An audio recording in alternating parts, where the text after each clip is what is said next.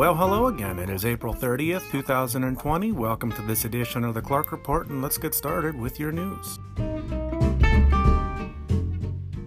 The latest development with Mike Pence, Karen Pence, the vice president's wife, stated that Mike was unaware of the mask policy as set forth by the Mayo Clinic that he went to visit earlier in the week.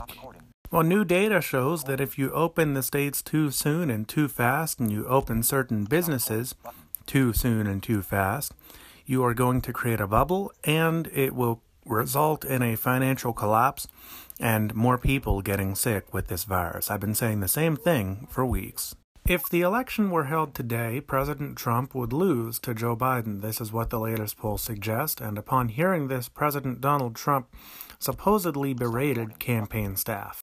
Well, we're off mirror by now with the ship they call the Comfort.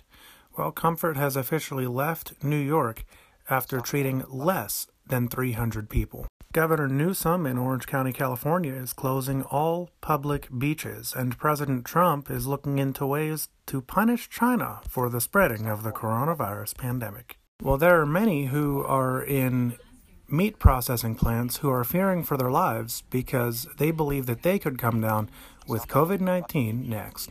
And the death toll of COVID-19 is expected to rise significantly once the next wave hits in the fall.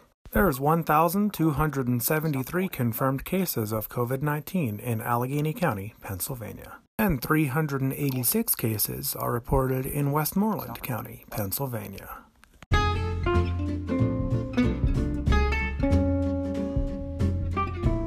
That's going to do it for the April 30th edition of the Clark Report. Join us again tomorrow for the May 1st edition, and if you would like to get in touch with us, we're online at clarkreportonline.wordpress.com.